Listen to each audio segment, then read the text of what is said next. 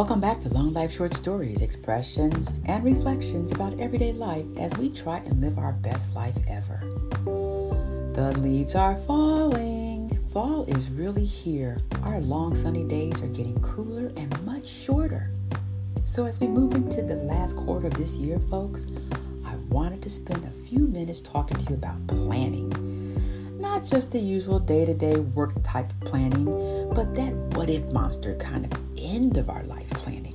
I know, kind of scary, right? We never really want to talk about that kind of stuff because it's uncomfortable. But as I think about even the title of my podcast, Long Life Short Stories, we all want to live a very long time.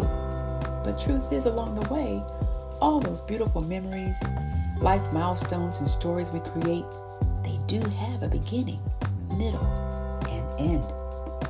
So as you think about 2023, yep, we are almost there, 2023, take some time to do an inventory on the big picture of your life. What it looks like short-term, your long-term goals, and what about 25 years from now? For some of us who are not Generation X, Y, or Z, this means looking at retirement, life insurance policies, estate planning, and even a final will. Yes, I said it, a final will. Sadly, too often many of us leave this earth with a very messy story full of financial madness. Folks have no idea what our last wishes are, and when our expiration date does show up, in a word, it's a hot mess of emotions, trying to figure out what we wanted, where the important documents are, and what to do with all our stuff.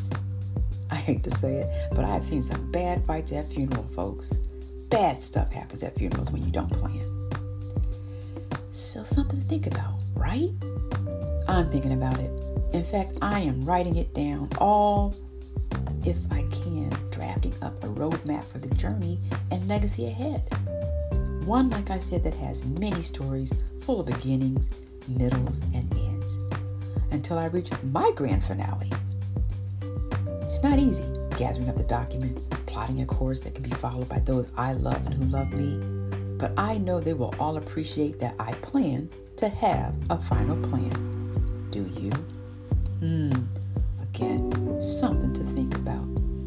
And I hope this real talk today helps some of you out there to begin to think about this part of your story too.